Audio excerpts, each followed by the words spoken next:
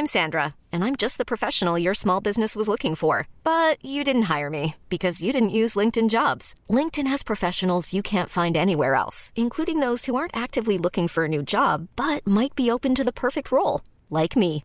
In a given month, over 70% of LinkedIn users don't visit other leading job sites. So if you're not looking on LinkedIn, you'll miss out on great candidates like Sandra. Start hiring professionals like a professional. Post your free job on linkedin.com/achieve today.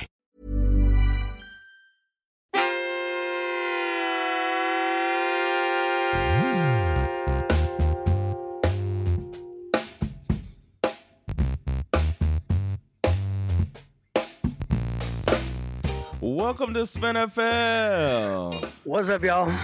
It's Jonathan Rollins. Skip me, Sarah. Two Americans living in Sweden talking about domestic disputes.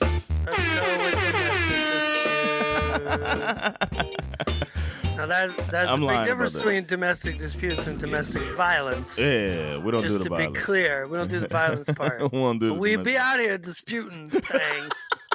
We dispute like a motherfucker. Disputes have been had. Yep.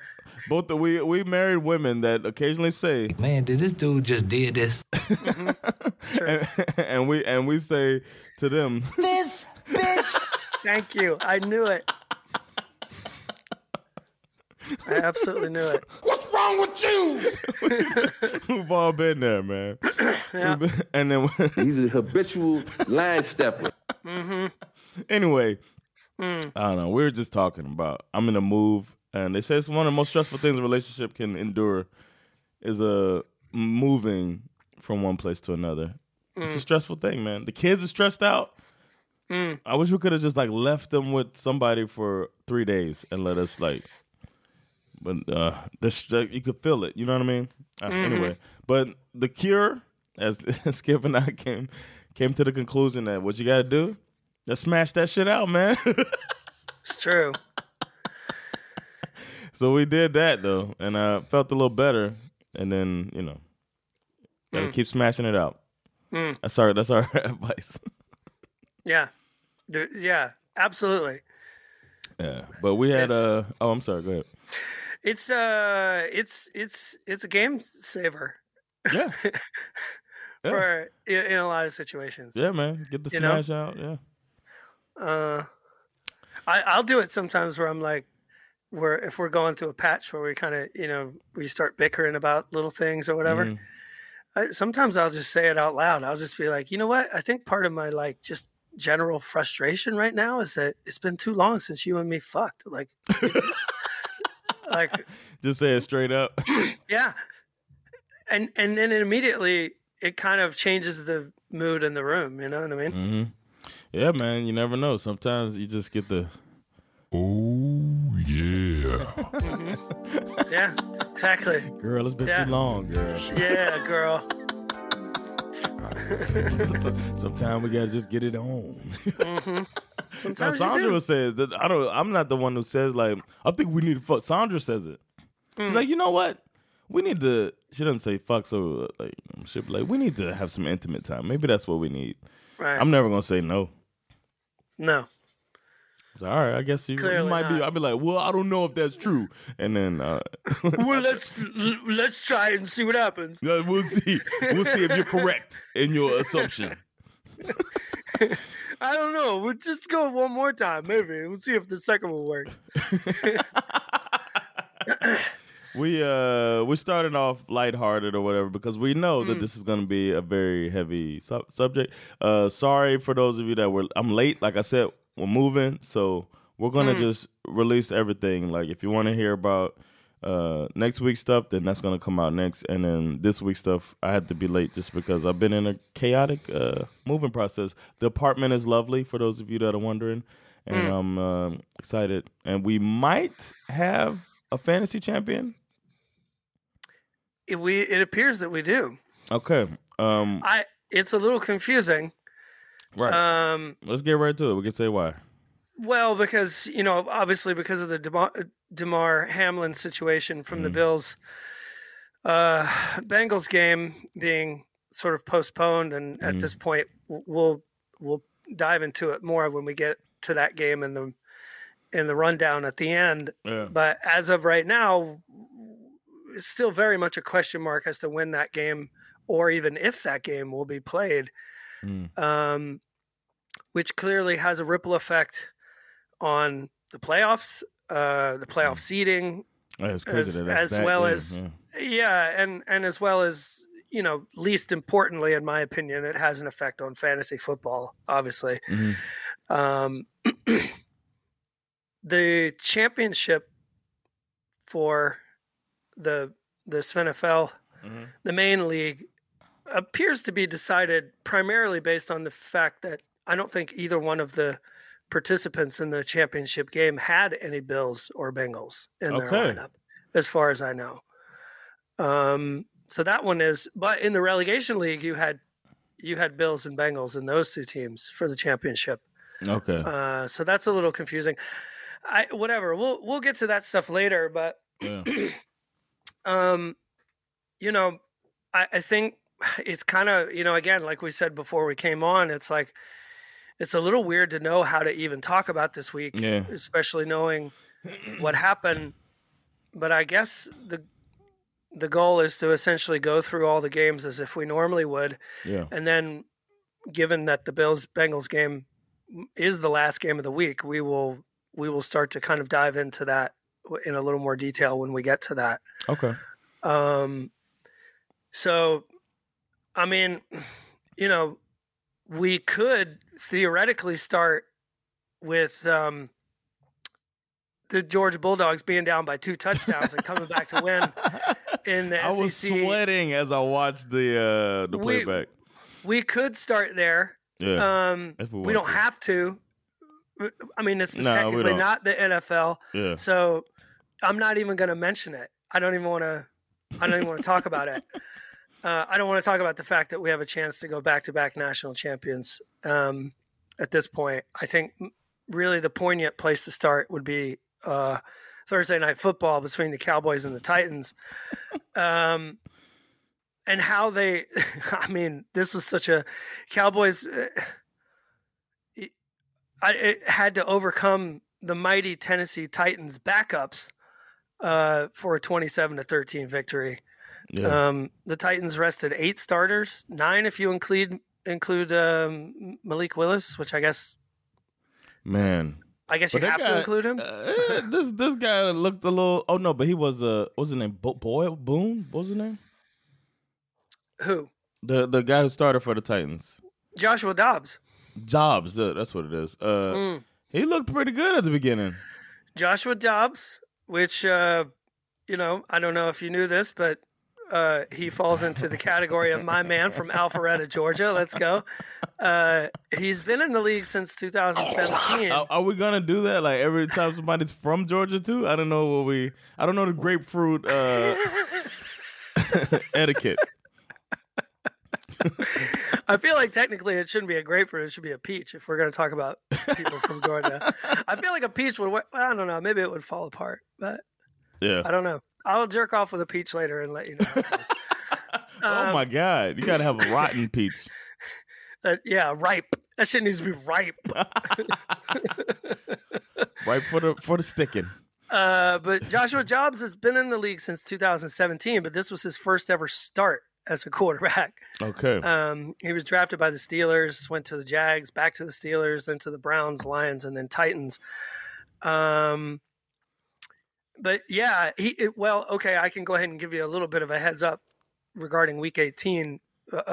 Apparently, the plan is that the Titans are going to start him for the final game of the season because he was able to. Yeah, in a few days, he just came out. Yeah. He was able to do a lot of things that Malik Willis is. I mean, how many yards did Malik Willis pass for the last time? He didn't even break 100 yards. I don't think so. It was like 79 or something like that. This guy had a lot of incomplete passes. He was 12. Dobbs was 12 for 39 for 232 yards. But 232 yards is probably 200 more yards than you would get out of Malik Willis. Yeah, he was in the pocket. He was seeing the field. He was seeing it better, definitely, than Malik Willis. And I know that Jerry Jones, he won't see it this way. But if I'm a Cowboys supporter, I'm a little nervous after this game. Yeah. They pulled away at the end. Yeah, Dak was 29 for 41, 282 yards, 2 touchdowns to Dalton Schultz. But he also had those 3 consecutive drives in the first half that resulted in turnovers. First was a fumbled snap, and then back-to-back interceptions. Yeah. Ultimately, the Titans were only able to manage a field goal off of all of those turnovers, which is, I don't know. I actually have more to say about this in the superlatives when we get to the end. So I kind of hold it there. But the fact that the Cowboys needed a second half surge to beat the Titans B team is would have me a little concerned. But that being said, we can move on from this game. But I guess as we go, because we're here trying to figure out where everybody's going to land. Next week, as far as I know, a Cowboys win and an Eagles loss will get Dallas the number 1 seed. Titans v. Jags is a win and end scenario for Week 18. There is still some kind of a weird permutation where the Jags could get a wild card spot if a bunch of other people lose. Yeah, but I don't. It's so the scenario is so long. I don't even want to think about it. And also that game, Titans Jags, has been flexed into Saturday night primetime slot. We're gonna have two Saturday night games this week. But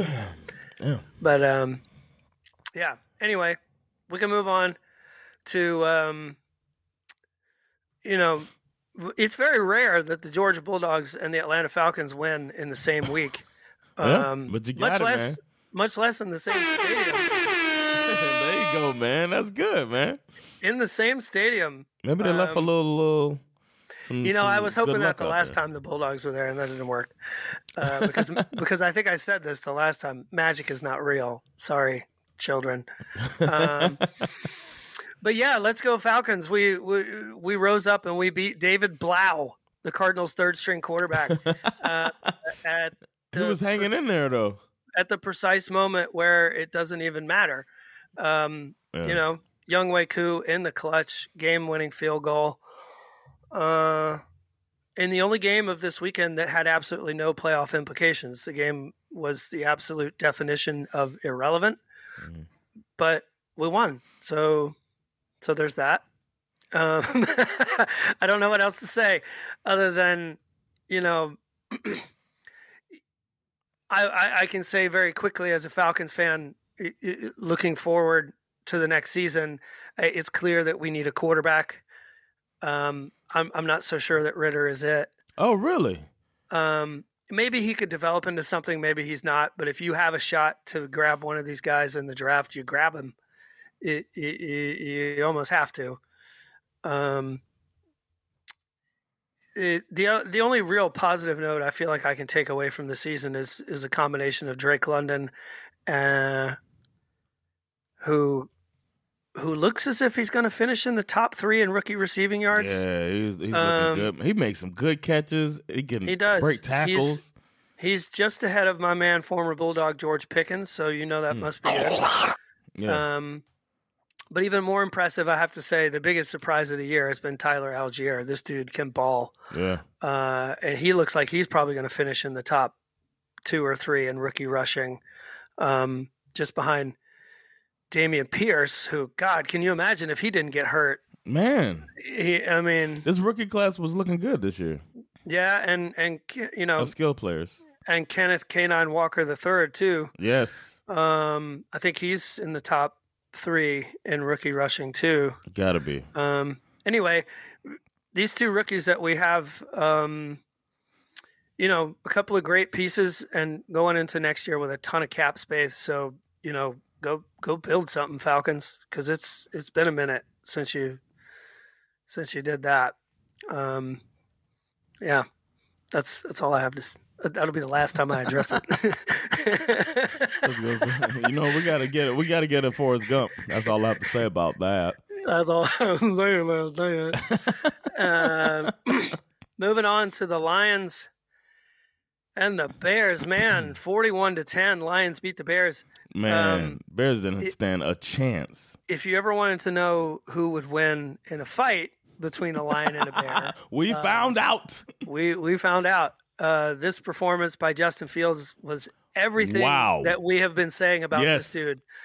10 rushes for 132 yards, but only 7 for 21 and 75 yards in the passing game. 33%, man. And it's like, if you listen to the analysts talking about it, they're just like, oh, it's a dynamic player. It's like, what are we doing here, man?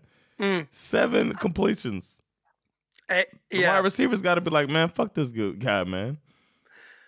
I mean, the Lions blew the fur off of these Bears at every level. Goff was 21 for 29, 255 yards, 3 touchdowns. Jamal Williams, for Christ's sakes, 144 yards and a touchdown. I think this guy leads the league in touchdowns this year. Insane. Yeah. My man DeAndre Swift, former Bulldog, not a big deal, had 78 yards and a touchdown, plus a receiving touchdown. Yeah, that's when he was. I was like, here we go. I'm waiting on that. That was hot. Yeah. The Lions, in a game that they had to have to keep their playoff hopes alive. I mean, they showed up early and often. The Bears got all of their 10 points in the first quarter, and that was that was it. And the Lions basically went on to score 34 unanswered points. A lot of people appear to be upset that the Lions-Packers game has been flexed into the Sunday night slot. Wow. It'll be Sunday. The Lions-Packers game will be the last. Why are people upset about that? Well, because it's theoretically, as of right now, the Lions-Packers game kind of feels like a win and in scenario, but there's a very real case that by the time this game is played, the Lions might actually already be mathematically eliminated. Oh, okay. So way they it go shakes, with excitement. Like, that's gonna be a good game. It's not like they're gonna sit everybody, but I guess implications makes it more fun. I mean, as much as Dan Campbell has already said, we're either playing to get into the playoffs or we're playing to spoil. Mm-hmm, exactly. We're playing the spoiler role. That being said, if you're smart, I mean, if you think about it, I mean, you're going to play all your best players in the fourth quarter of a game that you know won't get you into the playoffs, knowing that if you knowing that. I think you're right. I actually think that you're right. The players too. They want to show rivalry too. This is why they do this on the last week. They put rivalry games. That's a good point.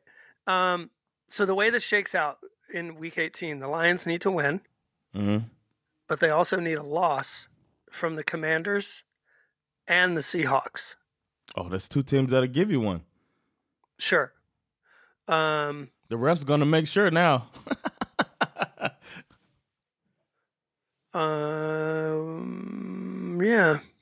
Yeah. So that's that. As far as I know, that's the breakdown of how that would work. I'm actually more upset because I just want to see that game, and it being prime time is going to make it harder to see. But also, I think, for us, I think a lot of people over here, especially in Europe, when you look at European soccer, the last game of the season, everybody plays at the same time. Everyone. Because you don't want you don't want people fucking around. You don't want anyone to know what's happening in it. Right. You know what I mean? And that, I realize that might be logistically impossible for the NFL. I don't know. They want eyes all day. That's what they want. Correct. You're right about that. But also, there's also the playoffs, and the thing that I despise about football here is that you could know 3 games out who won the league. That is annoying. That is the most ridiculous thing I've ever heard. The relegation battle is usually the most exciting thing about European Football League. It's like, okay, who's up, who's down? That one always seems to come down to the last game of the season. Imagine if we had both, a playoff and a relegation. Like, come on, NFL, listen to us. Yeah. Next game, we got Broncos-Chiefs. Chiefs barely pulled this one out, 27-24. Yeah. I'm missing I'm slow on my soundboard today, my bad. Barely. This almost turned into a coach fired victory for the Broncos. You know what? We did, for those of you that know, we do bet, and this was one of our bets, is that they would cover. This was, the thinking behind it was, can't say they're going to win, but the first coach fired bump will give them, against this way superior team, it'll get them closer than whatever it was, 12 points or whatever it was. So this was one of their best games of the year, clearly. yeah, man. Russell Wilson was out here running and stuff. He had 2 rushing touchdowns. He was out here moving around, and he was he was 26 for 38, 222 yards, 1 touchdown pass plus the 2 rushing touchdowns. And you know who's head coach now, right? No. It's the guy. Oh, yeah. He brought in. Yeah, the guy who came in to help Hackett with timeouts. Oh, my gosh. That's the head coach. And then one of my favorite things, this was going to be one of my candidates for MVP, but MVP candidate really stood out, and I had to make that person make that MVP what it was. The guys in the offensive skybox, they kept cutting to them. They were turned up. I don't know if you saw that at all. I did see that. They were yeah, let's fucking go. It's just like, oh my God. That was great. Those dudes were ready to go. Yeah. It's a very interesting situation for that team, which we can have a conversation about that a bit late, in another episode, especially regarding when the coaching carousel kind of heats up and we start to figure out or speculate. Everyone's already starting to speculate as to who's going to wind up here. And there are some interesting details to the situation, which might make it difficult for them to get a coach. But I don't know. The owner appears to have chopped the GM's nuts off and put them in a jar, and has publicly announced that everyone is answering to the owner, not the GM. Well, which could scare some coaching candidates away. Maybe not wanting to step into that kind of chaotic situation, but we'll see. Immediately after the season's over, they're going to fire the GM, bring a new GM, and that's who's going to pick the coach. Hopefully, yeah. That's the way it's got to go. Well, in this game, ultimately, despite the Broncos' performance, they were no match for Mahomes, who threw 3 touchdown passes, 2 of which went to my man from Marietta, Jerick McKinnon. Yeah, not a big deal where he's from. Chiefs in the red zone. Yeah, it's some of the most beautiful stuff in football. He did. Yeah, true. He did throw an end zone pick, did he not? Too. So that happened as well. Oh yeah, he did. Yeah, rolling to the left, rolling to his left, he throws that pick late to the outside. So they teach you. That's what they teach you. Don't do that. Don't do that. Mm-hmm. I mean, I'm not gonna lie. I kind of thought Denver was going to win this game as I was watching it. They came out very feisty, like you said, and though they didn't have anything to play for as far as the playoffs are concerned, you could tell they were out there trying to put some spec on their names for sure. When Russell scores that first rushing touchdown, they were turned up. They were turned up in the box, like I said. They were turned up on the field. He's like headbutting his linemen and all of that stuff. They were really out there trying to play. You know, this is precisely the kind of performance you want to have at the end of a season like this, so that you can maybe try at least to end on a positive note. So well done, Broncos. Yeah, good job. The Chiefs win. Who saw 4-12? Who saw 4-12? No, nobody. For that Steve. Oh, man, that's no. crazy. The Chiefs win. Currently has them in the number 1 AFC spot. And obviously after this game was over, they were needing Buffalo to lose. Again, there's an extreme amount of confusion as to how this is going to play out. This is one of the things where the playoff seeding could be the most affected. Who gets that number 1 spot, depending on what they decide to do with that Bills-Bengals game. But at this point, we just don't know. Yeah. We don't know what they're going to do. All right.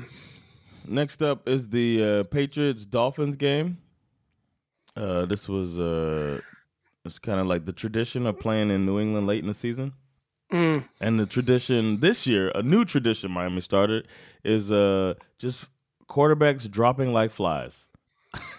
Teddy Bridgewater was playing okay. Then he makes his worst play of the game, throws an interception, pick six. The reason the ball was picked off is because as he threw it, somebody hit his hand, and that was it for him. He was out of the game, even though he wears gloves. He was out of the game. And then Skylar Thompson came in, deer in headlights. It looked promising for a while, but that pick six turned out to be too much for the team to overcome. And they couldn't they scored, but it was too late. So many things about that Teddy B pick six. I think that dude must not want to play, man. He's like, man, I came here to be the backup and make some money. No, but I just feel like I don't know. The layers of insult on top of injury. Yeah. On top and of then on top of injury, on top of insult. On top of, I mean, you got a pick six. Yeah. Like, if it isn't enough that he throws a pick six, like you said, he supposedly broke his finger on the follow through. Yeah. And then he gets absolutely stiff-armed into oblivion at the goal line, attempting to make a tackle. I mean, that stiff arm was filthy. Yeah. I mean, God. I just slowly watched this was the only game this season where I was like, let me see what's going on in the red zone. Like, because they're getting, it's just so hard to watch because both teams looked very bad. It was like bad football all around. I was texting, I'm in this group chat, and somebody in the group chat is a Patriots fan, and he was like, I hope y'all win just to put us out of our misery. And I was like, I hope it's a tie. like neither team needed to, you know what I mean? In an ideal world, you don't want a loss. You want to win. Right. But if you can't get the win, and sometimes you settle for the tie. A lot of football left to go in the season. That's not completely. There's only 1 week left, Lovey. Lovey, come on, bro. I mean, this was hard to watch because it really felt like a winnable game for the Dolphins. Bowl, brought to you by Xlex. But early on, it felt like a game that the Dolphins could win. Yeah. And it followed a similar script to some of the recent Dolphins games where, you start off strong. You're looking like you can manage this game, and then it all starts to unravel. Another loss without I think every game that he hasn't played. And the weird loss. symmetry of that, like when a lot of people have been pointing out the Dolphins' records, it's like it starts off with 3 straight wins, 3 straight losses, 5 straight wins, 5 like the way the way the season has played out for you guys has been very bizarre. I think it's Illuminati. So the Patriots, because of this victory, slip into the number 7 spot, final playoff spot. They can clinch that spot with a win against the Bills this weekend. Who might not even. That game has been scheduled for 1:00. I'm saying the Bills might not even put their. Right, sure. We'll see. Right. But if they lose. But it might be one of those win for Hamlin type of things, and they come out there and smack the shit out of the Patriots. True. If the Patriots lose, they will need the Dolphins to lose to the Jets, and they will need the Steelers to lose to the Browns, as far as I know. Oh, wow. There's still a world where the Steelers can sneak in, too. Yeah. Interesting stuff. Then we got the Giants playing the Colts in one of the most lopsided games of the day. Yeah, no slipping and sliding here. Get in here, New York Giants. Making the playoffs for the first time since 2016. 24 points in the second quarter. And while we're asking the Giants to get in here, we might as well invite Jeff Saturday to get the fuck out. This dude is a joke, bro. Yeah, man. The fact that he's a head coach is an embarrassment to like the extremely qualified individuals who have been out here busting their asses for a shot. Yeah. That guy just needs to fuck off. It's not his fault. But he needs to, you know what I mean? If somebody came to you, you would, you know what I mean? Would coach. If you come to me, I am completely unqualified. I'm just pretty good at Madden. I would be like, hey, I coach. Yeah, man. You know what? Bring in a timeout manager and bring in, you know what I mean? I'd be lost, but I'd do it. Yeah. Nick Foles was terrible. Yes. 8 for 13. Good pickup, guys. 8 for 13. 81 yards, 0 touchdowns, and a 56-yard pick six to Landon Collins. The Colts' run game was trash. The receiving game was trash. They didn't even pinch the bitch, as our buddy Jonathan Rollins would say. Danny Dimes, on the other hand, went 19 for 24, 177 yards, 2 touchdown passes, 1 to Richie James, who did a killer backflip celebration. That was awesome. He threw another one to Hodgins. But Danny Dimes also had him some Danny Wheels. Always. Running the rock 11 He's like times. Trubisky 2.0, man. He's like a better version of Trubisky. Yeah. They call him, they call him Vanilla Vic. His teammates call him Vanilla Vic. Yeah, but come on. He ain't no Michael Vick. Come on now. Come on. But he did. He had 11 rushes for 91 yards and 2 rushing touchdowns, which I'm sure just absolutely just sent all Saquon Barkley fantasy managers like over the edge. But it was a total blowout.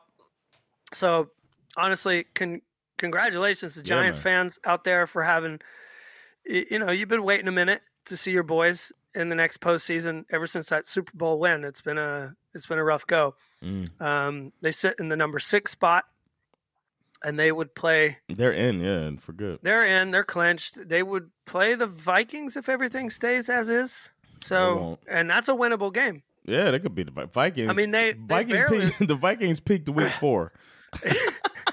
I can't figure out the Vikings. Everybody, who can figure out the Vikings? Everybody playing them. Well, not everyone. Oh, yeah. I mean, they have 11 wins, right? Or 10. I'm talking about lately. Aren't they on a crazy streak of losses? Well, I guess they only lost 4 games, huh? I've only lost 4 games. Yeah. Oh, they just look bad. But it's starting to feel like the recipe for how to beat the Vikings appears to be emerging. Yeah. So I don't expect a deep run for them. I think the Giants could definitely beat them. Eagles Saints. Yeah. This ruined every parlay.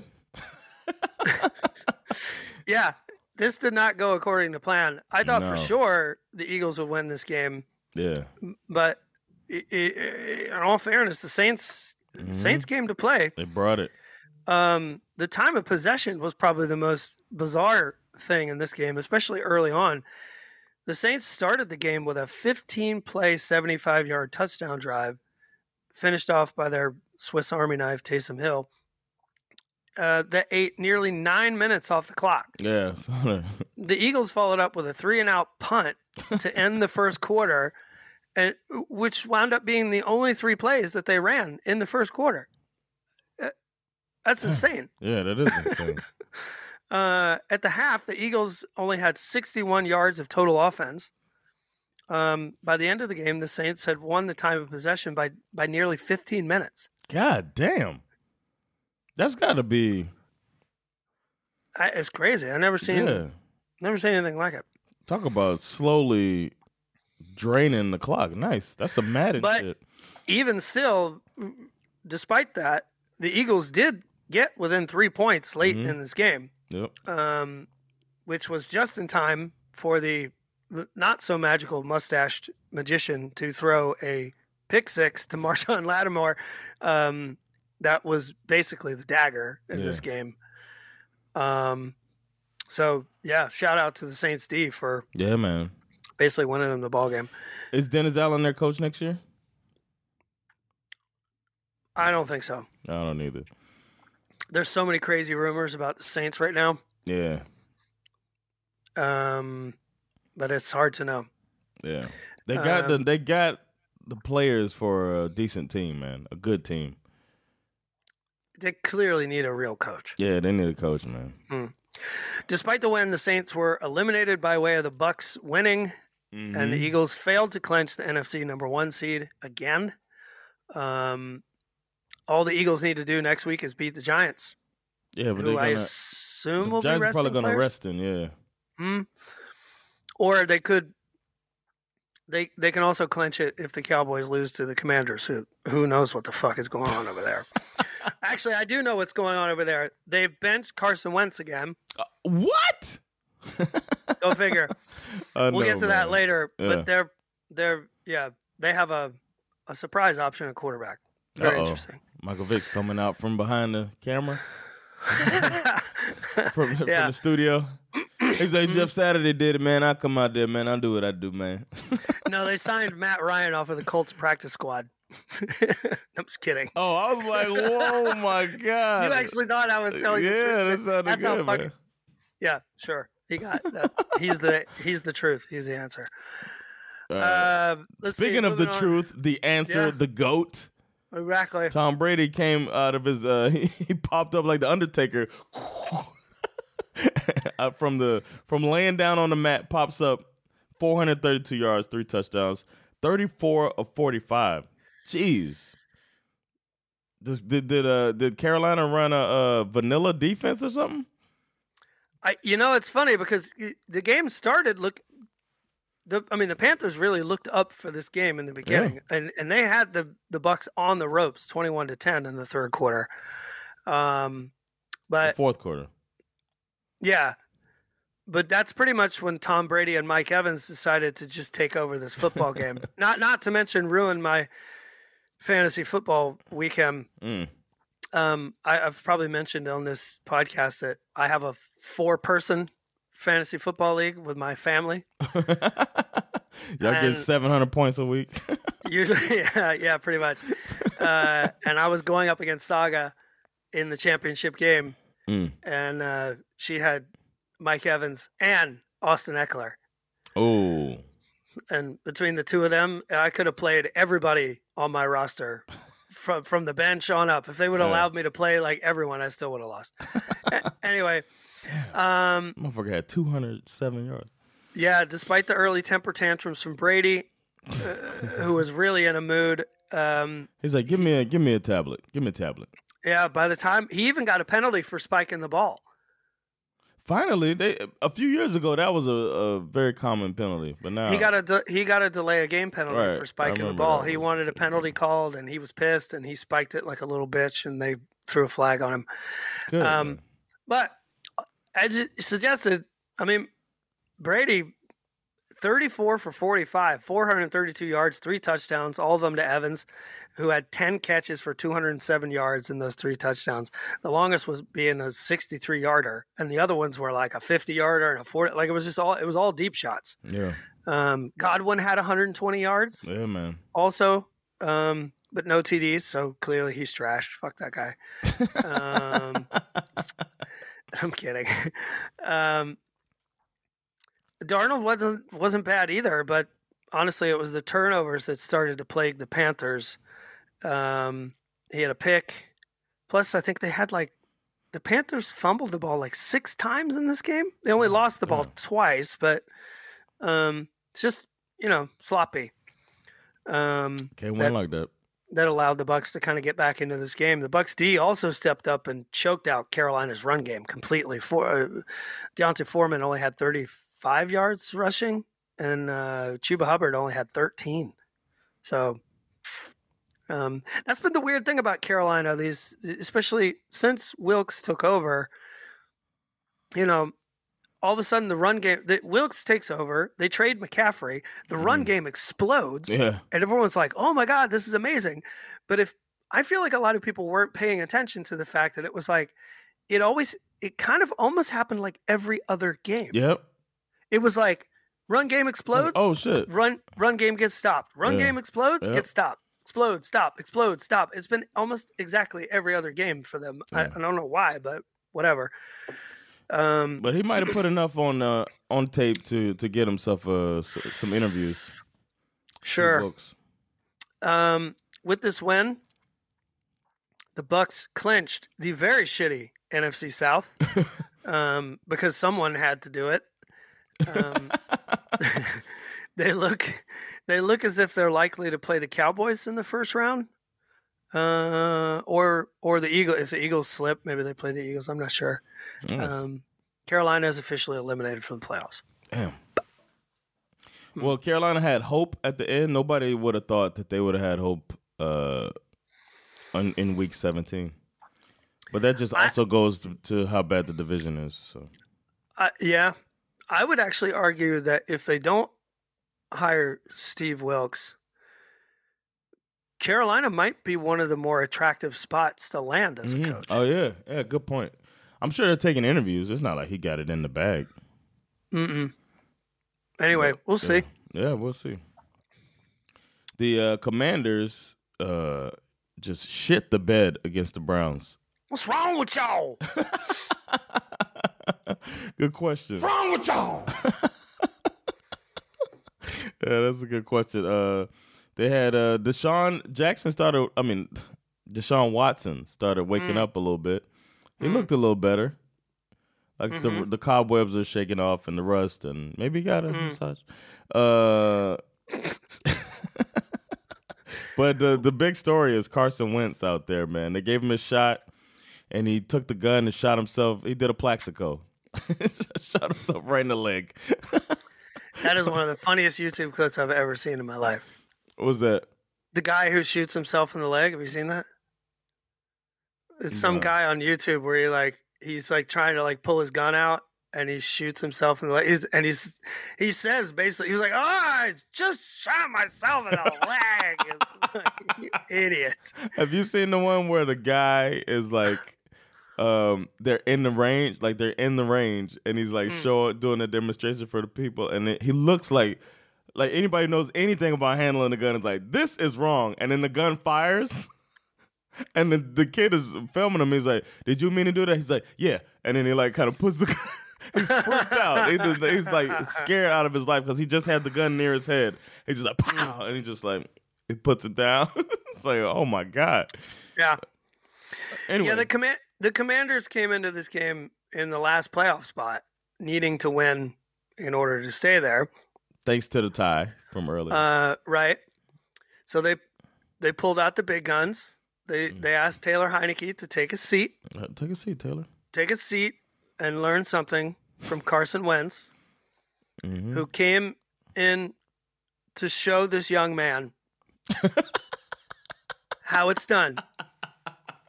Going 16 for 26. Yes, 16. 143 yards. Okay. 0 touchdown passes and it's one. Okay, you don't need it. You don't need a touchdown. 2, 3 motherfucking picks. That's what you don't need, picks. Yeah. Man, he was bad. And the game was very much within reach in the fourth quarter. Despite all of that, they were only down 17-10. I personally could not understand why they didn't bench Wentz and put Heineke back in there. Yeah. I was surprised. I was like, okay, we'll see Heineke. And the picks were bad. I mean, the picks were like... What are you looking at?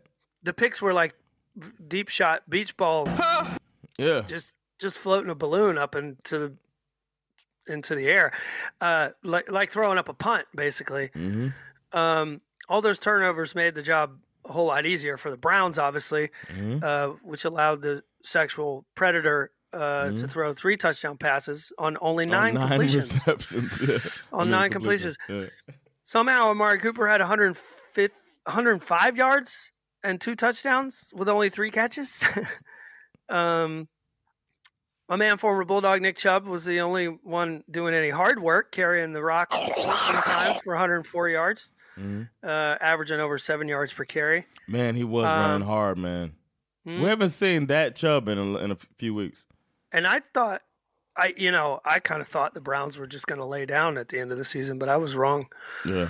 Deshaun Watson, being the leader he is, has this team ready to go, man. Mm-hmm. I mean, in a must-win game, you have to adjust. I actually did not agree with the switch to Wentz, but as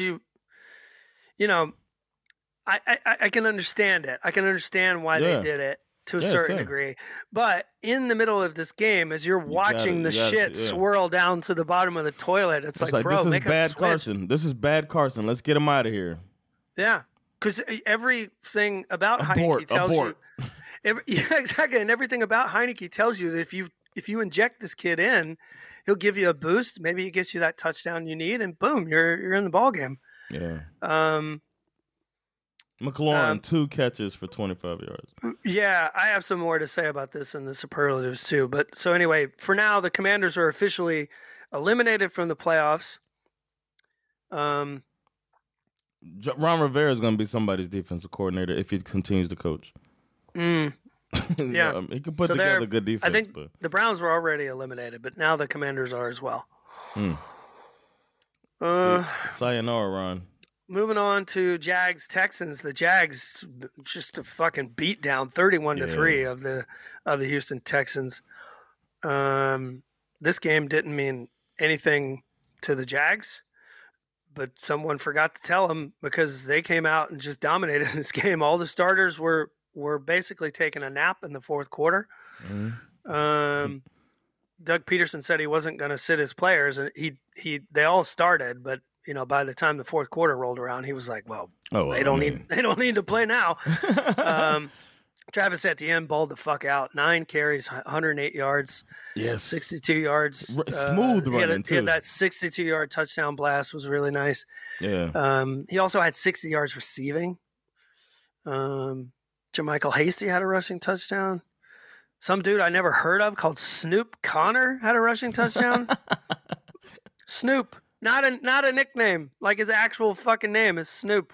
How great is that? Sometimes your parents know that you're going to be a star. Mm-hmm. The other touchdown was a defensive one following a Josh Allen sack where Tyson Campbell scooped it up and took it back to the house. There are so many things wrong with the Houston Texans. I don't even know where to begin. That's another defensive coordinator that's going to be either coordinating or out of the game. I don't know. Maybe the NCAA ruined Lovey when he was coaching in Illinois for all those years. Maybe. Who knows, man? But he had been playing hard. They played hard, but you know what I mean. It was no.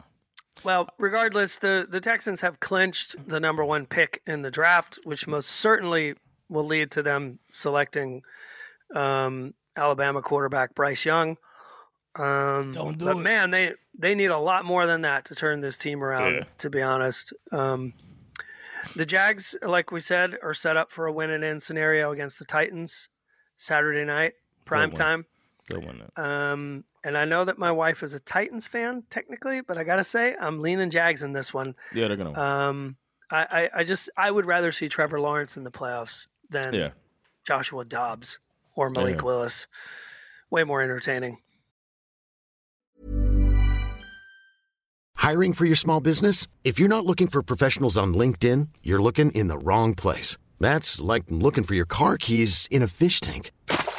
LinkedIn helps you hire professionals you can't find anywhere else, even those who aren't actively searching for a new job but might be open to the perfect role. In a given month, over 70% of LinkedIn users don't even visit other leading job sites. So start looking in the right place. With LinkedIn, you can hire professionals like a professional. Post your free job on linkedin.com/achieve today. Planning for your next trip? Elevate your travel style with Quince. Quince has all the jet-setting essentials you'll want for your next getaway, like European linen, premium luggage options, buttery soft Italian leather bags, and so much more. And it's all priced at 50 to 80% less than similar brands. Plus, Quince only works with factories that use safe and ethical manufacturing practices. Pack your bags with high-quality essentials you'll be wearing for vacations to come with Quince. Go to quince.com/trip for free shipping and 365-day returns.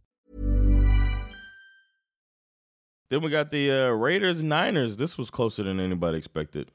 Mm-hmm. Raiders came out thumping. Sort of like the coach fired, but like the benched quarterback revenge game. Right? Yeah. Somebody in that group chat, somebody asked me that, like, because I was like, man, coach, I told about that theory. When the coach gets fired, the next game they play and they win normally. But he's like, does that go for quarterbacks too? I was like, sorry, it does not.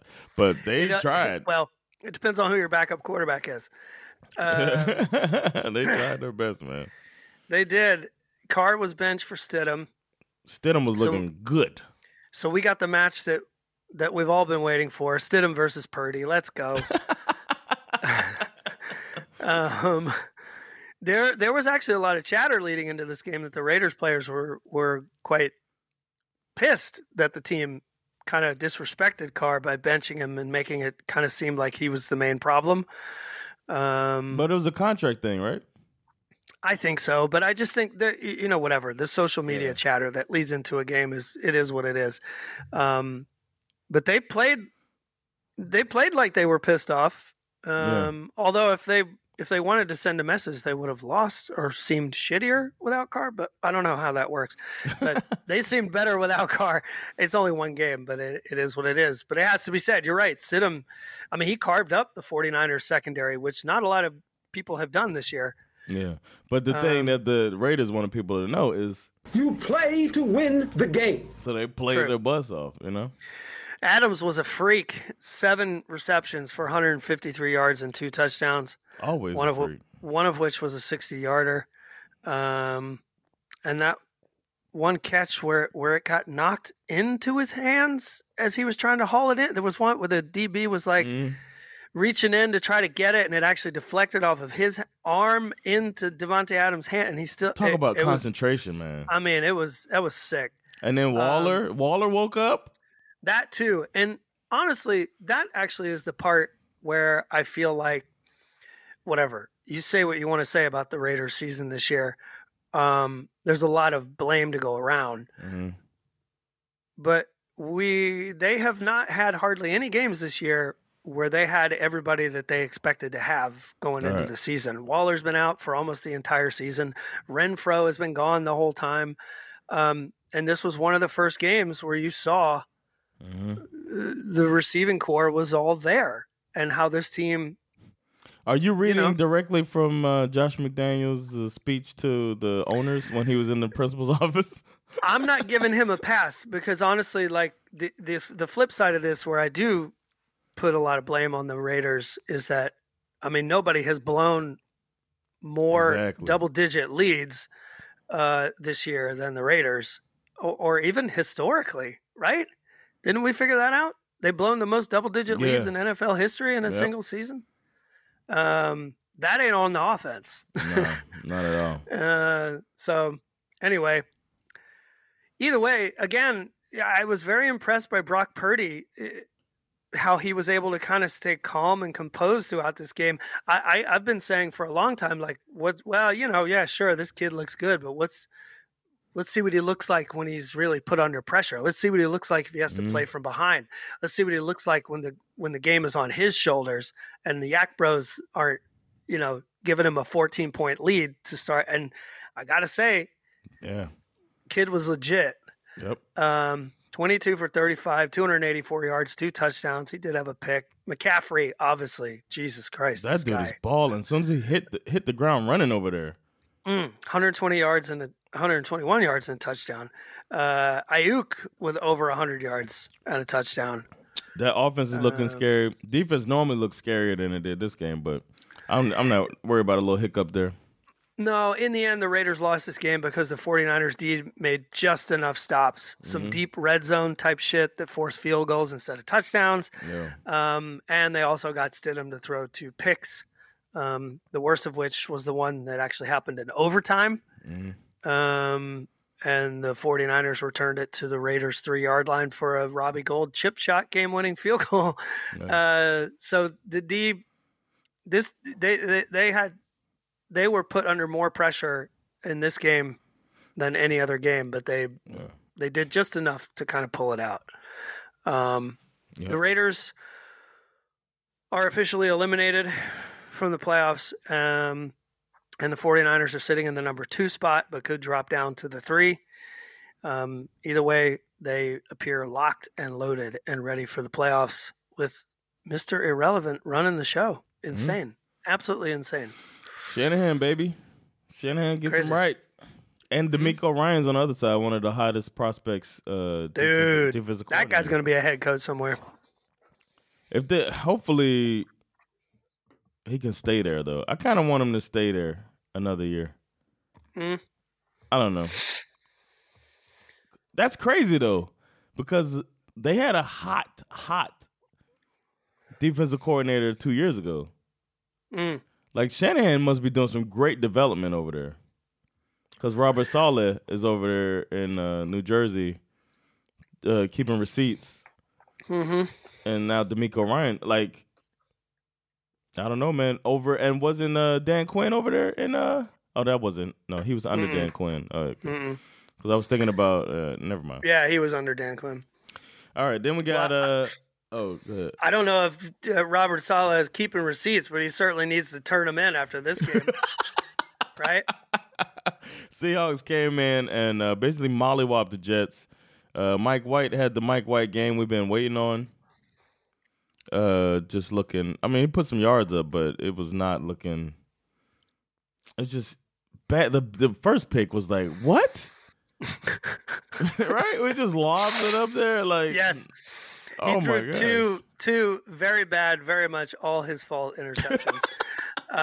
Mike A. fucking White looked dreadful against what's supposed to be one of the worst defenses in the NFL. That's what I was thinking. Like, have they redeemed themselves? I think I actually think that this Seahawks defense is a little like the Panthers run game. Okay. It feels like it's every other game it works, and every other game they get gashed. But the Jets couldn't do anything right. Nothing. No. Mike White was terrible. That first one, like you said, throwing a punt up into double coverage. I mean, that was ridiculous. He was missing dudes wide open. Yeah. There were a couple of shots where he had Garrett Wilson on what would have been just a runaway touchdown, and he just misses him. Just missing him. We couldn't do diddly poo offensively. Mm-hmm. We couldn't make a first down. We couldn't run the ball. Yeah. Yeah. That's pretty much it.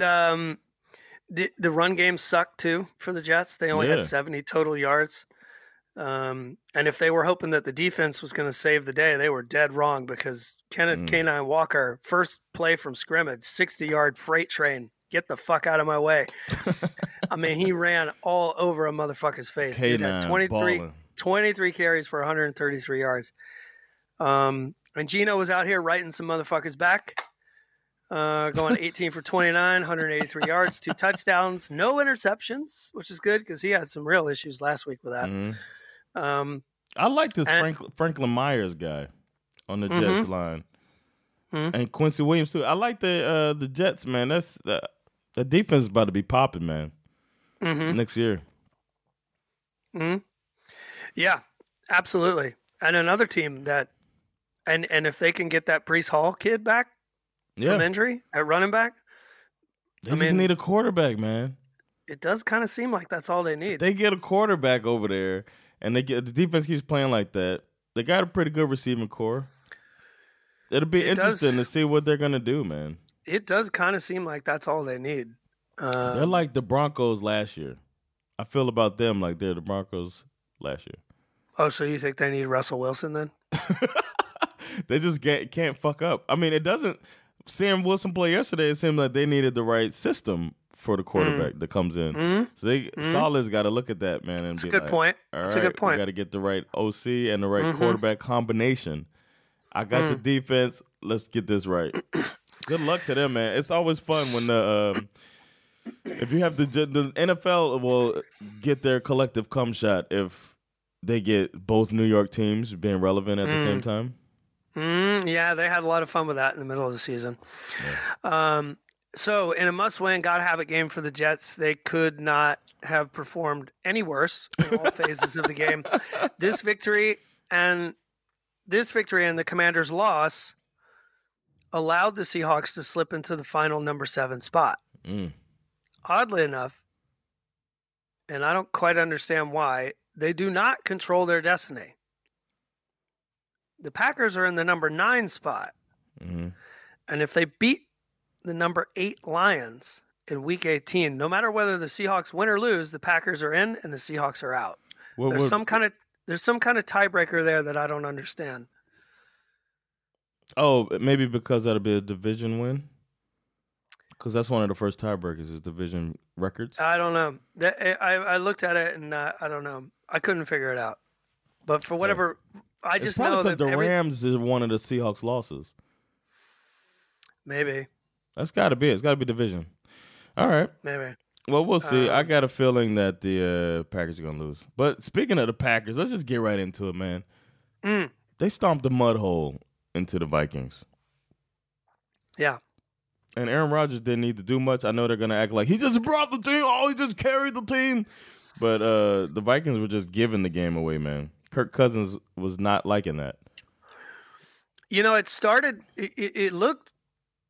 You know, the Vikings blocked a punt, and early in the game that they were only able to manage a field goal from, because the Packers defense played fantastic in this game. Yeah. For the past 3 weeks? It's true. They've become the defense that they have become the defense that we thought they were going to be. At the beginning of the year, there was a lot of chatter about how they were going to have a great defense, but it really hasn't showed up until the last couple of weeks. So what looked like a game that was kind of going in the Vikings' direction early, block punt, a lot of momentum, you're feeling yourself, you kick the field goal, and then they kick off after the field goal, and Keyshawn Nixon, 105-yard kickoff return for a touchdown. I mean, this guy just exploded. And then on the very next drive, Darnell Savage, pick 6 for the Packers. Yeah. Another Cousins pick that led to a Packers touchdown. So it's like, I think Cousins was trying to recreate the magic of coming back against the Colts. But this wasn't the Colts. I mean, it really unraveled quickly. Like before you blinked, and all of a sudden it was 27-3. You know, and if anyone was really hoping for a magical second half comeback from the Vikings, they were sorely mistaken because it just went from bad to worse as their second half drive ended in a fumble, and their first second half drive ended in a fumble, and then the second one ended with Cousins' third interception of the day. Cousins finished the day 18 for 31, 205 yards, a touchdown, and 3 picks. Dalvin Cook only had 27 yards rushing. Justin Jefferson attempting to break Calvin Johnson's single season receiving record. It's harder than it looks. 5 targets, 1 reception, 15 yards. He was bitching on the sidelines too. Oh man, Jair Alexander got under that dude's skin big time. I like it when cornerbacks win those things, man. I showed you that thing, the what's it called? I forget what it's called, man. But I showed you that where they have these battles between receivers and that was awesome, and defensive backs. And that's really fun to watch. But I always root for the cornerbacks in it because it's such an advantage for wide receivers. I mean, these last few weeks for the Packers have been insane. They have needed so many teams. Well, I mean, they needed to win out, and they needed all of these other things to happen, teams to lose, and somehow it's all happened. They're doing their part, man. And like I said, they appear to have a very simple win and end scenario for Week 18. Beat the Lions, and you're in the playoffs, Packers. So do that. Interesting. All right, and then we got the another ass whooping. The Chargers beat the Rams, who are just limping their way out of this whole thing. Got all whose house? Chargers house. Yeah. In the battle for Los Angeles, the worst fan base in the NFL. I heard somebody, it's funny. I heard somebody else say this I saw a tweet or something, and it was like, okay, when the Chargers play the Rams, like, whose fans don't show up? I liked your answer better, that it would be like a London game. Like, everybody would just come dressed in all these other jerseys. That makes so much more sense to me. Lawrence Taylor jersey on. yeah, exactly. No clinching scenarios to talk about here. The Chargers had already clinched. Except for me clenching my ass cheeks. The Chargers had already clinched, and the Rams had already booked their summer vacation. But that did not stop the Chargers from coming out and laying some wood on these Rams. Both running backs, actually, it must be said, were quite good. Yes. Cam Akers out here trying to get a contract. Cam Akers for the Rams is out here trying to play for the respect and for the contract. He had 123 yards on 19 carries. Austin Eckler nearly matched that, 122 yards, but with only 10 carries, while making 2 house calls along the way. Dude was averaging 12 yards per carry. One of his touchdowns was a 72-yarder. The dude was... He's balling, man. Was explosive. He was so good. Herbert looked great. And I don't mean like physically attractive. We all know that he's a handsome You got person, such a crush on this guy, man. He was also good at quarterback, 21 for 28, 212 yards, 2 touchdown passes. Mike Williams, are you kidding me with that one-handed catch? Woo! Man, that dude, man. I mean, talk about Herbert's got. They have such a good receiving core for him. It's just what a young quarterback needs. You got the guys can get up, get across. There have been better one-handed catches this season, but that one-handed catch was the sexiest one-handed catch all season, because the way he goes up with the one hand, he's got his toes planted, but he's also twirling around almost like a ballerina. Yeah, and he in just the process. He must have gigantic hands. I mean, that was the sexiest one-handed catch I've seen all year. Yeah, he's great. It's fun to watch. I was sick. And Baker's out here auditioning. Didn't do too much for his audition. Nope. And then we got the Ravens and the Steelers upset that I predicted. Even though I didn't mention this, but you're winning by 10 points and flipping pick 'em. Oh, really? I didn't realize. But this was the Kenny Pickett game, man. He looked ready, man.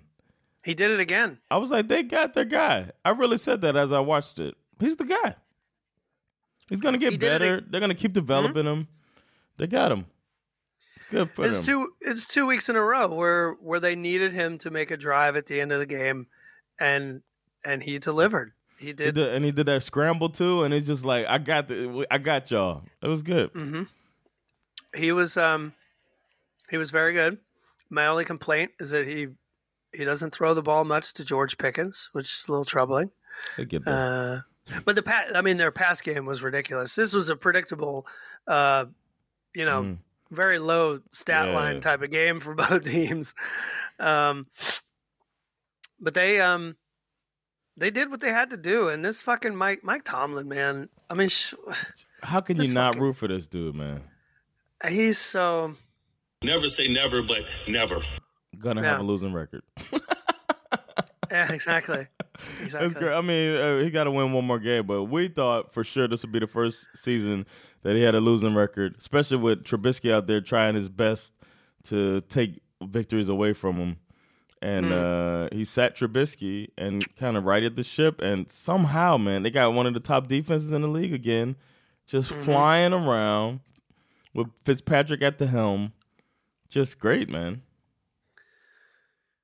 I mean, it doesn't hurt that the Ravens don't have their starting quarterback out there. Huntley's doing his best, but it's just not good enough. That last pick, I knew it was coming. I was like, he's going to throw it downfield and throw an interception, and he did. Game over. So for the Steelers, their clinching scenario, they can clinch a playoff spot with a win versus the Browns, but they also need the Dolphins to lose to the Jets. It's very possible. And they need the Patriots to lose to the Bills. Oh, damn. Well, that's a possible. Both of those things can happen. Sure. The Bills might be sitting people. It's so hard to know. Yeah, you never know. It's hard to know. If they get a forfeit this game, which might happen too, then I could see the Bills playing their players. Right. Yeah. Yeah. Well, we're there, so let's move into it. Bills Bengals, Monday Night Football postponed with so for those of you who are living under a rock. It's been on every news outlet. Leading story. With nearly 6 minutes to play in the first quarter, Bills safety Damar Hamlin had a very seriously scary medical event after attempting to tackle T. Higgins. He makes the tackle, routine thing, right? It really didn't seem weird. I've seen it. Okay. It does not look. It didn't seem. I mean, I remember a tackle or a failed tackle actually. I think Cordarrelle Patterson won angry runs with this run where he lowered his helmet and hit a guy in the chest, and like he went flying back. He hit that guy so hard he flew backwards like he was in a bad spaghetti western movie or something. You know what I mean? Yeah. Like I've seen way more fucked up hits than this one. This one seems so routine. He steps in. Hamlin steps up to tackle him, and T. Higgins kind of leans in to it. So Higgins sort of lands at Hamlin's chest with his not even straight on with his helmet. It's like a combination of his helmet and his shoulder pad. And both guys popped up, looked totally fine, and then Hamlin lost consciousness and just fell backwards and hit the ground. Does he land? How does he land? Like on his just a regular fall too, like his back? He lands on his back. Okay. I saw that some player tweeted to stop sharing the video, and I haven't seen. So I've never seen it. The game's not even up on Game Pass. 'Cause I woke up my normal routine: wake up, watch the Monday game. You know what I mean? Prepare for this podcast. You know what I mean? And I couldn't find it. I was like, "Why is this not even come? I can't even see." And then I saw like leading news was a player, but I thought that happened, and then the game continued, and then I saw that the game was postponed. I saw it on CNN. For anybody that wants to see it, and it's not even. It's really only when you have the context. Mm-hmm. He had a heart attack, basically. Yeah, after the fact, it's not. He just kind of falls to the ground, and honestly, like it's kind of everything played out the way that you would imagine it would play out. Like he goes down. The broadcast says, "Oh, the Bills have a player down, so we're going to cut to commercial, and we'll come back and all that kind of stuff." And then they come back from commercial, and every minute that passed made it very clear that this was not a normal NFL type injury situation. Yeah. I saw the images of them surrounding everybody in there. Yep. Even though I want to throw up every time I see a prayer circle, but they do that. All the players take a knee and all of that as if there's some type of divine intervention. But whatever, leave my cynicism aside. They do that. I know. I have issues with that too, but it's like you can kind of understand it in a sense where it's like everybody just feels desperate. Yeah. Hamlin was. Oh, I'm sorry. I was gonna say the way I saw it was on Instagram. The comedian Earthquake shares this image of them kneeled around him or whatever, and says, "I won't show the video out of respect for the family." So I thought it was going to be something graphic, and then I hear later that he just collapsed. So, well, I don't know. The reason why is obviously fans of European soccer will remember in the European Championships, player from Denmark, Christian Eriksen, had a similar. It was different because it didn't come from an impact. He just had a cardiac arrest in the middle of the game. Okay. And the players formed a circle around him, essentially because after Hamlin collapsed and remained unresponsive, at first they tried to put him on a stretcher, and then they opted to sort of press pause on that and just start giving him CPR right there on the field. Oh shit! And they had to use a defibrillator too, right? They sure did. And I'm pretty sure that process went on for about 9 or 10 minutes. Shit! So that's why they weren't showing close-ups of what was going on, because it's obviously a very disturbing thing to see. Yeah. And honestly, what made it even scarier was the fact that you didn't see it, because when they cut to shots of Diggs and Josh Allen, like you could see the looks on their faces, like, oh fuck, oh my God, there's a guy on the field who might be dying right now. Oh my God. The players were freaking out. Everyone was in tears. They were hugging and consoling one another. Both teams, like. Oh yeah. Yeah.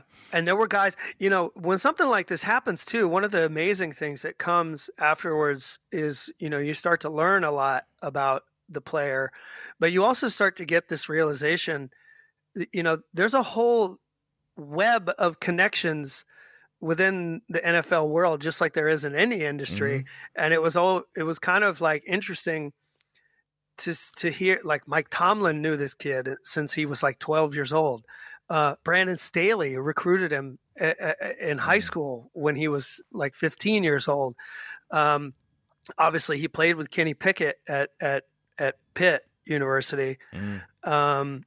There was a guy on the Bills team who has known Damar Hamlin since they were teenagers, like since they went to high school together. You start to realize, like, man, here's a player that, doesn't get talked about very often. But a lot of people know who this kid is, and they've been rooting for this kid for a long time. Anyway, ultimately Hamlin was taken away in an ambulance. Sean McDermott and Zach Taylor came together and wisely decided that the right thing to do was to press pause on this game. There's a lot of debate as to, I don't even really know. There's a lot of uproar considering the fact that it appears that the NFL was prepared to resume this game. And it kind of looks like the coaches were the ones who basically said, not happening. The NFL Vice President Troy Vincent later came out and denied that they were going to resume the game. Isn't he the Players Association Vice President? No. He used to be the head of was he the head of the union and now he's a vice president of the league? Maybe. He used to be head of the union. Wow. Yeah.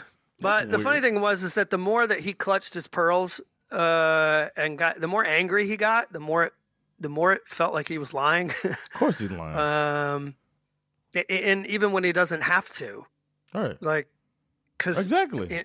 In all honesty, and everyone agrees, this was an extremely unprecedented situation. Nothing like this has ever happened before. So it's like, right. He got very ornery about it, you could say.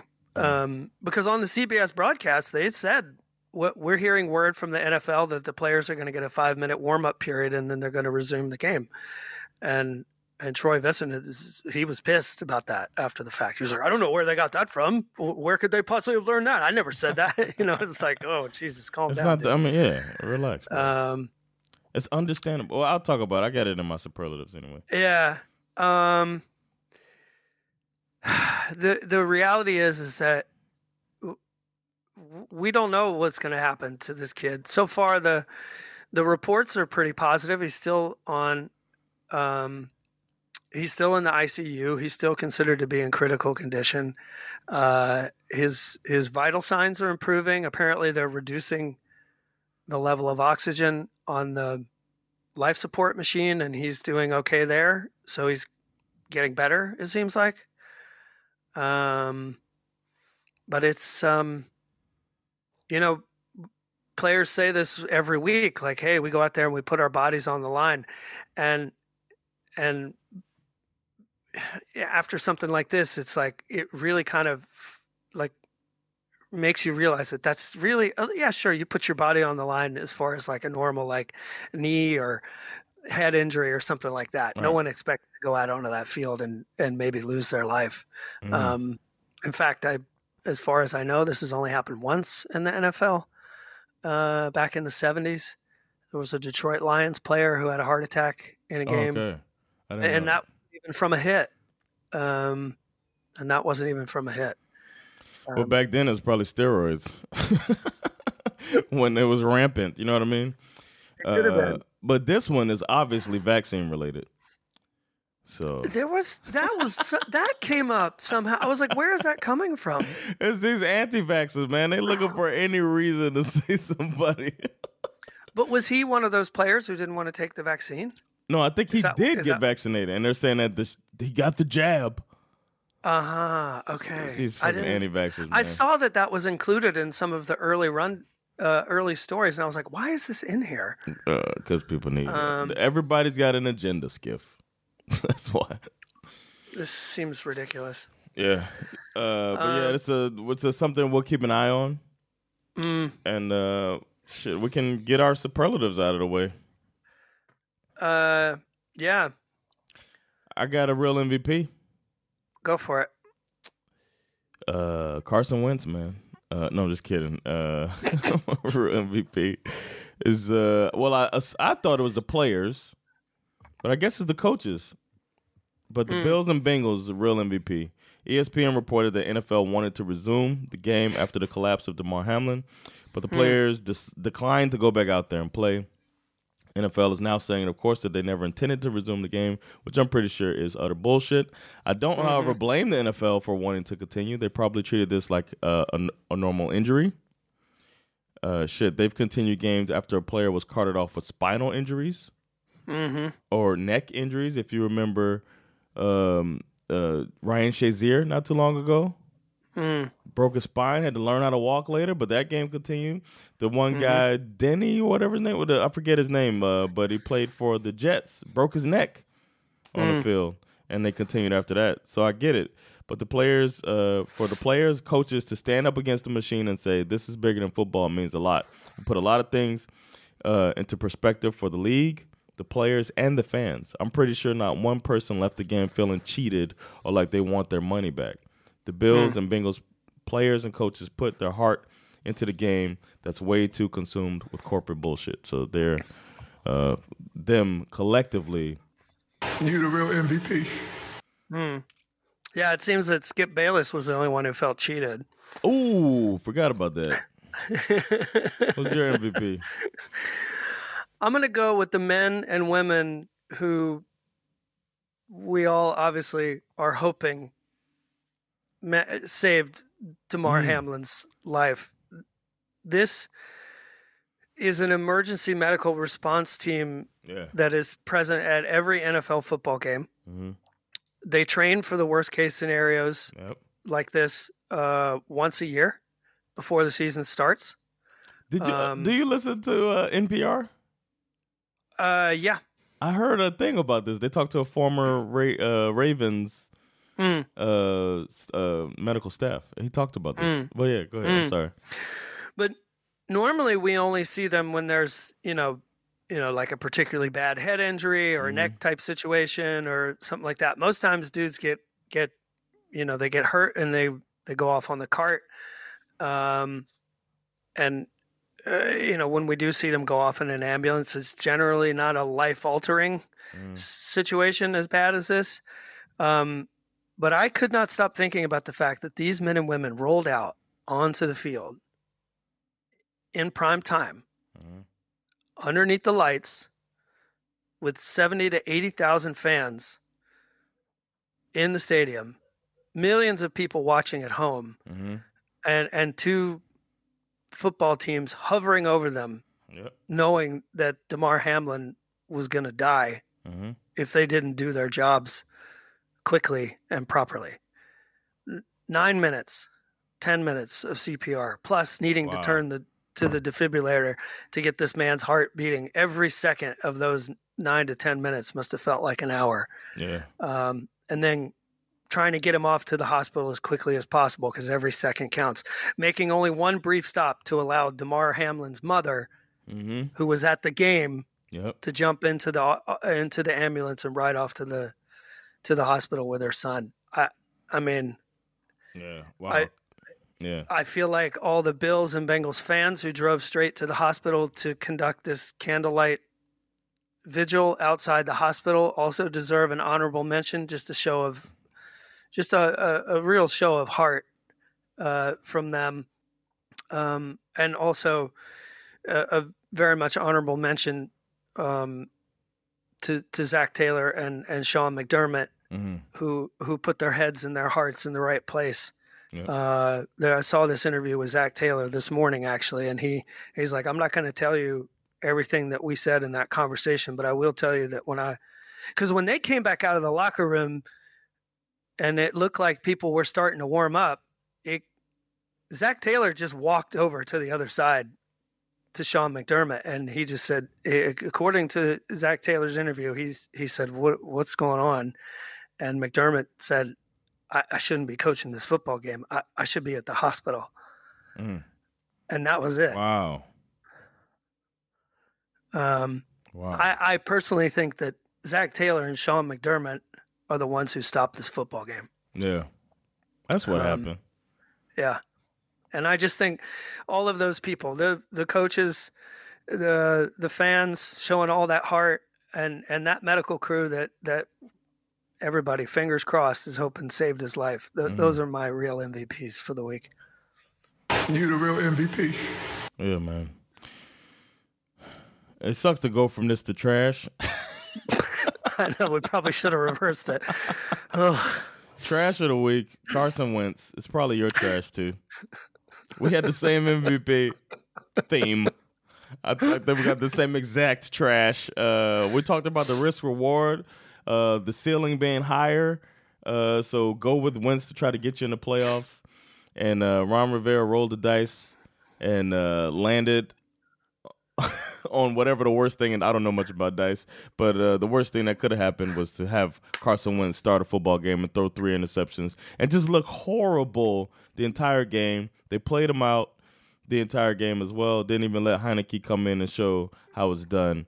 So we got to see the full extent of the trash of Carson Wentz, and this can't even be an audition for another team. It probably was the end of him starting the football game at the very least. And if he comes back out, it'll probably be to booze on some other franchise. But for this week, Carson Wentz. You are trash! Yeah, we are in the same category. I'm gonna go with the Washington Commanders as a whole in a gotta have it. Yeah. Must win game. You go out and get bounced against from the playoffs, a beatable team too, by the Cleveland Browns. Yeah. Plus, all the reports going into the week suggest that other players were not very happy about the switch to Wentz. I'm sure McLaurin wasn't. Certainly not. All the problems and reasons why you benched him in the first place, they were clearly still there. Taylor Heineke is no world beater, but he certainly unlocked Terry McLaurin, and he made Curtis Samuel look better. He was kind of finding his rhythm with Jahan Dotson when he came back from injury too. Everyone could see in this game that Wentz was not the guy, and you had plenty of time to switch. Yeah. When you were only down by a touchdown. And not only that, I don't know if you saw this in the postgame, it appears that Ron Rivera didn't actually know that it was possible for the Commanders to be eliminated in Week 17. So all that needed to happen was that if the Commanders lost and the Packers won, the Commanders were eliminated. There's so many people that can be head coaches, man.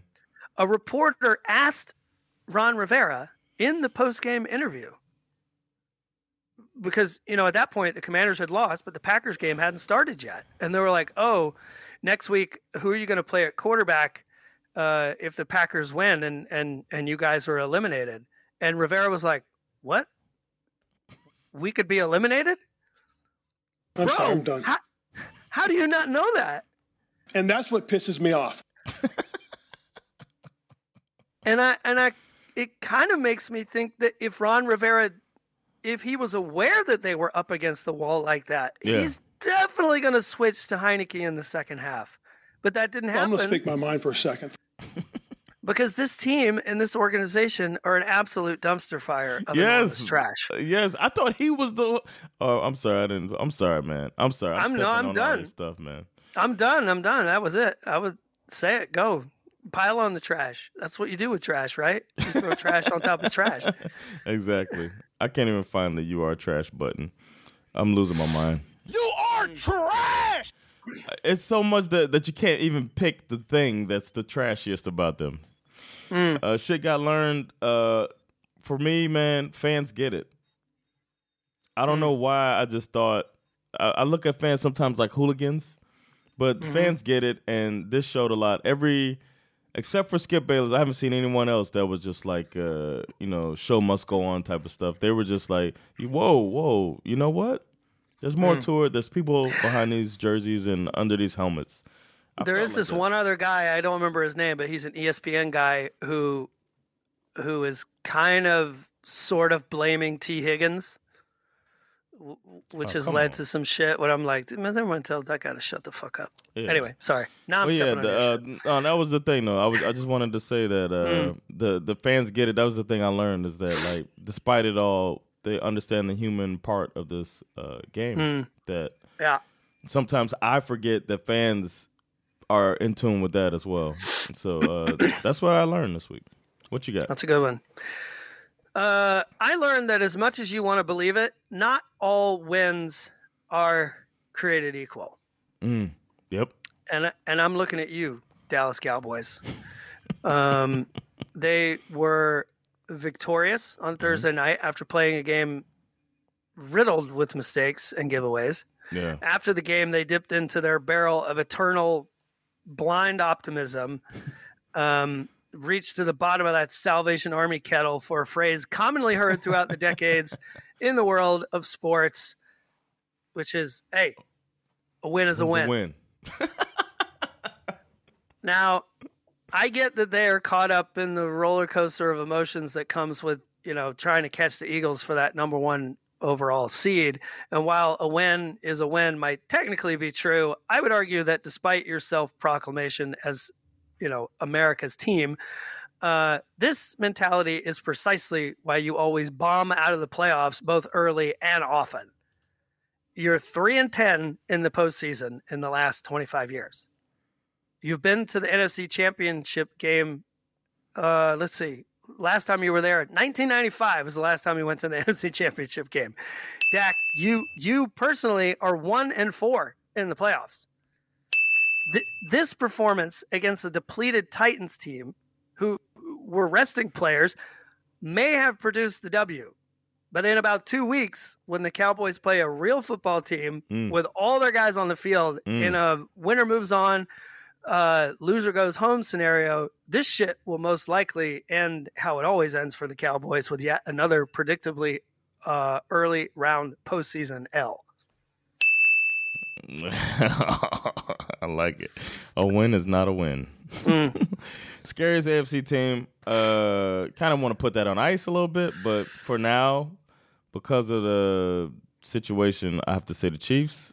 But we don't know, man. It could be the Bengals. It could be the Bills. We'll see how they come out of this. What you got? Yeah, in football terms, I guess it's the Chiefs. In life, the Bills are the team that's scaring me the most right now because I'm so afraid this kid is going to fucking die. Like, I'm just like, I've been really emotional this week. It's been positive news, though. There's been positive stuff coming. It has, but it's been earth-shattering. I've found myself kind of in tears or close to tears on numerous occasions this week thinking about this kid. Yeah. But yeah, from a football perspective, I guess the Chiefs. I don't know, man. Yeah. Things seem really weird over there in the AFC right now. Yeah. Speaking of weird, the NFC, I wrote who fucking knows. That's what's talking about. Something I don't know, man. It's been the Eagles pretty much all year. Even preseason, I predicted them to go to the Super Bowl. Who fucking knows, man? The NFC is like sometimes the Lions look like scary. Sometimes the Cowboys look scary. Sometimes the Eagles look scary. The Eagles, because it's been without Hurts at the helm, I'm going to go with the Eagles, but that's the only reason. Oh, yeah, and then the 49ers, actually. I forgot about that. Yeah, I'm going to go 49ers. I know they nearly dropped this game to the Raiders. Yeah, exactly. And this was likely their worst defensive performance of the year, but the fact that they figured out a way to win, that's what great teams do. Against a team that always figures out how to lose. Also, yeah, very good point. Oh, well, you just talked about how all wins are created equal. Yeah, exactly. All right, then we got put some spec on. You got anybody that you want to put some spec on their name? Yeah, I'm gonna go with Green Bay Packers cornerback Jair Alexander. Ooh. he was going to be my MVP until that Damar Hamlin stuff happened. So I switched him to put some spec on my name. I feel like it kind of fits. For talking mad trash about Justin Jefferson, saying that Jefferson's week 1 performance against the Packers, where he had 9 receptions, 184 yards, and 2 touchdowns, was a fluke. And then, I mean, he gives them all that poster board material, and then he goes out there and backs it up, holds Jefferson to 1 reception for 15 yards, while also hitting him with the gritty. Yes. For good measure. Yes. And causing Jefferson to get so pissed off, he like ripped his helmet. Jefferson almost hit a referee with his helmet accidentally. Yeah. But he ripped his helmet off and like tried to throw it down and just barely missed hitting a referee in the back with his helmet. Jair Alexander was all up in Jefferson's feelings. Yeah. And I was really impressed. And he was also very respectful after the game. He's like, look, I'm not saying that Justin Jefferson isn't a great wide receiver. All I'm trying to say is that I'm a great fucking cornerback. I was like, man, put some respect on that man's name. All right, then I got Kenny Pickett, man. I feel like there's doubters and stuff. It's not the craziest stat line with 15 for 27, 168 yards. It's not that beautiful, but you could see as he was playing, that offense believes in him. That whole team believes in him. Mike Tomlin over there pumped on the side. He's running, scrambling, trying to get some yards, throwing the ball, keeping it from getting intercepted like his predecessor would do on a regular basis, and Mitch Trubisky, and beaten in a high-intensity playoff game, game with playoff implications, I should say, against a division rival, came through and did what he had to do. I got to say Kenny Pickett is telling people, put some respect on my name. It's a good one. Yeah, man. Well, this has been an interesting episode of SpinFL. It's hard to like end on a good note or whatever. But I got some good news for the second episode that we're gonna have to do now because that's how it is. Your boy's moving, So let's wrap this thing up, man. That's the end of this episode of SpinFL. We'll be back very soon, like in an hour or two, for those of you that want to check it out right away. But this has been John DeRollins. Give me Zara. With another episode of SpinFL. We'll catch y'all soon. Thanks for checking it out.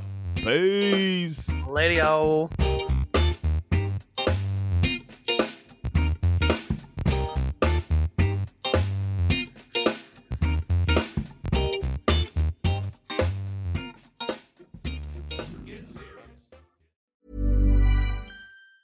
Ever catch yourself eating the same flavorless dinner 3 days in a row? Dreaming of something better? Well, HelloFresh is your guilt-free dream come true, baby. It's me, Keke Palmer. Let's wake up those taste buds with hot, juicy pecan-crusted chicken or garlic butter shrimp scampi. Hello Fresh. Stop dreaming of all the delicious possibilities and dig in at HelloFresh.com. Let's get this dinner party started.